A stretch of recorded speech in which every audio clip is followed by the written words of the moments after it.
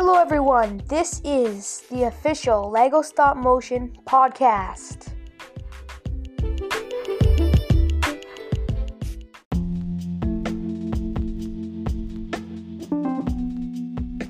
Today, we're going to learn how to make LEGO Stop Motion.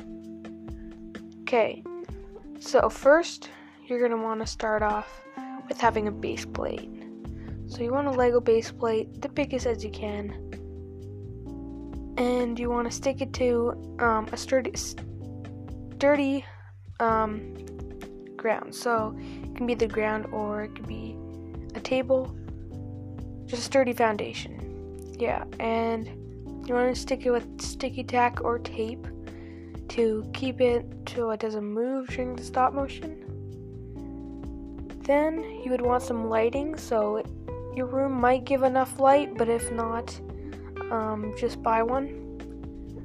You want a bright one so it can cover the surface and be really bright so the camera will like it more.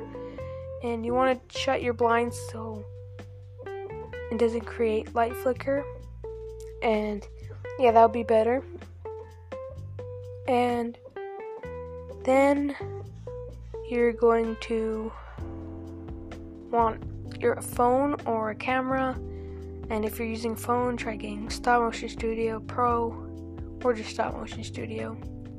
And that will help and get CapCut for editing.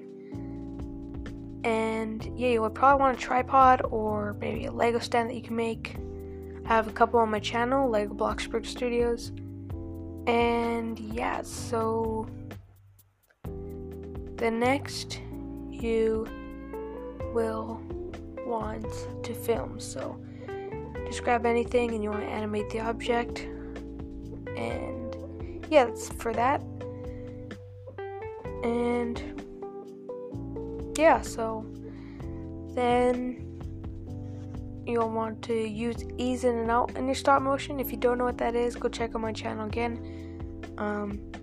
It's like you start off slow, taking lots of pictures, and you want to create bigger gaps for when it goes faster. But yeah.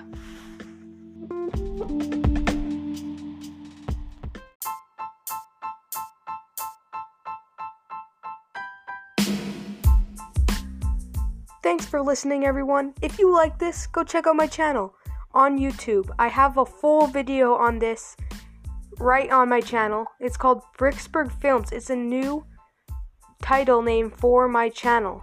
It's not Lego Bloxburg Studios anymore. Search up Bricksburg Films and subscribe. Thanks for listening. Stay tuned for more upcoming episodes. Goodbye.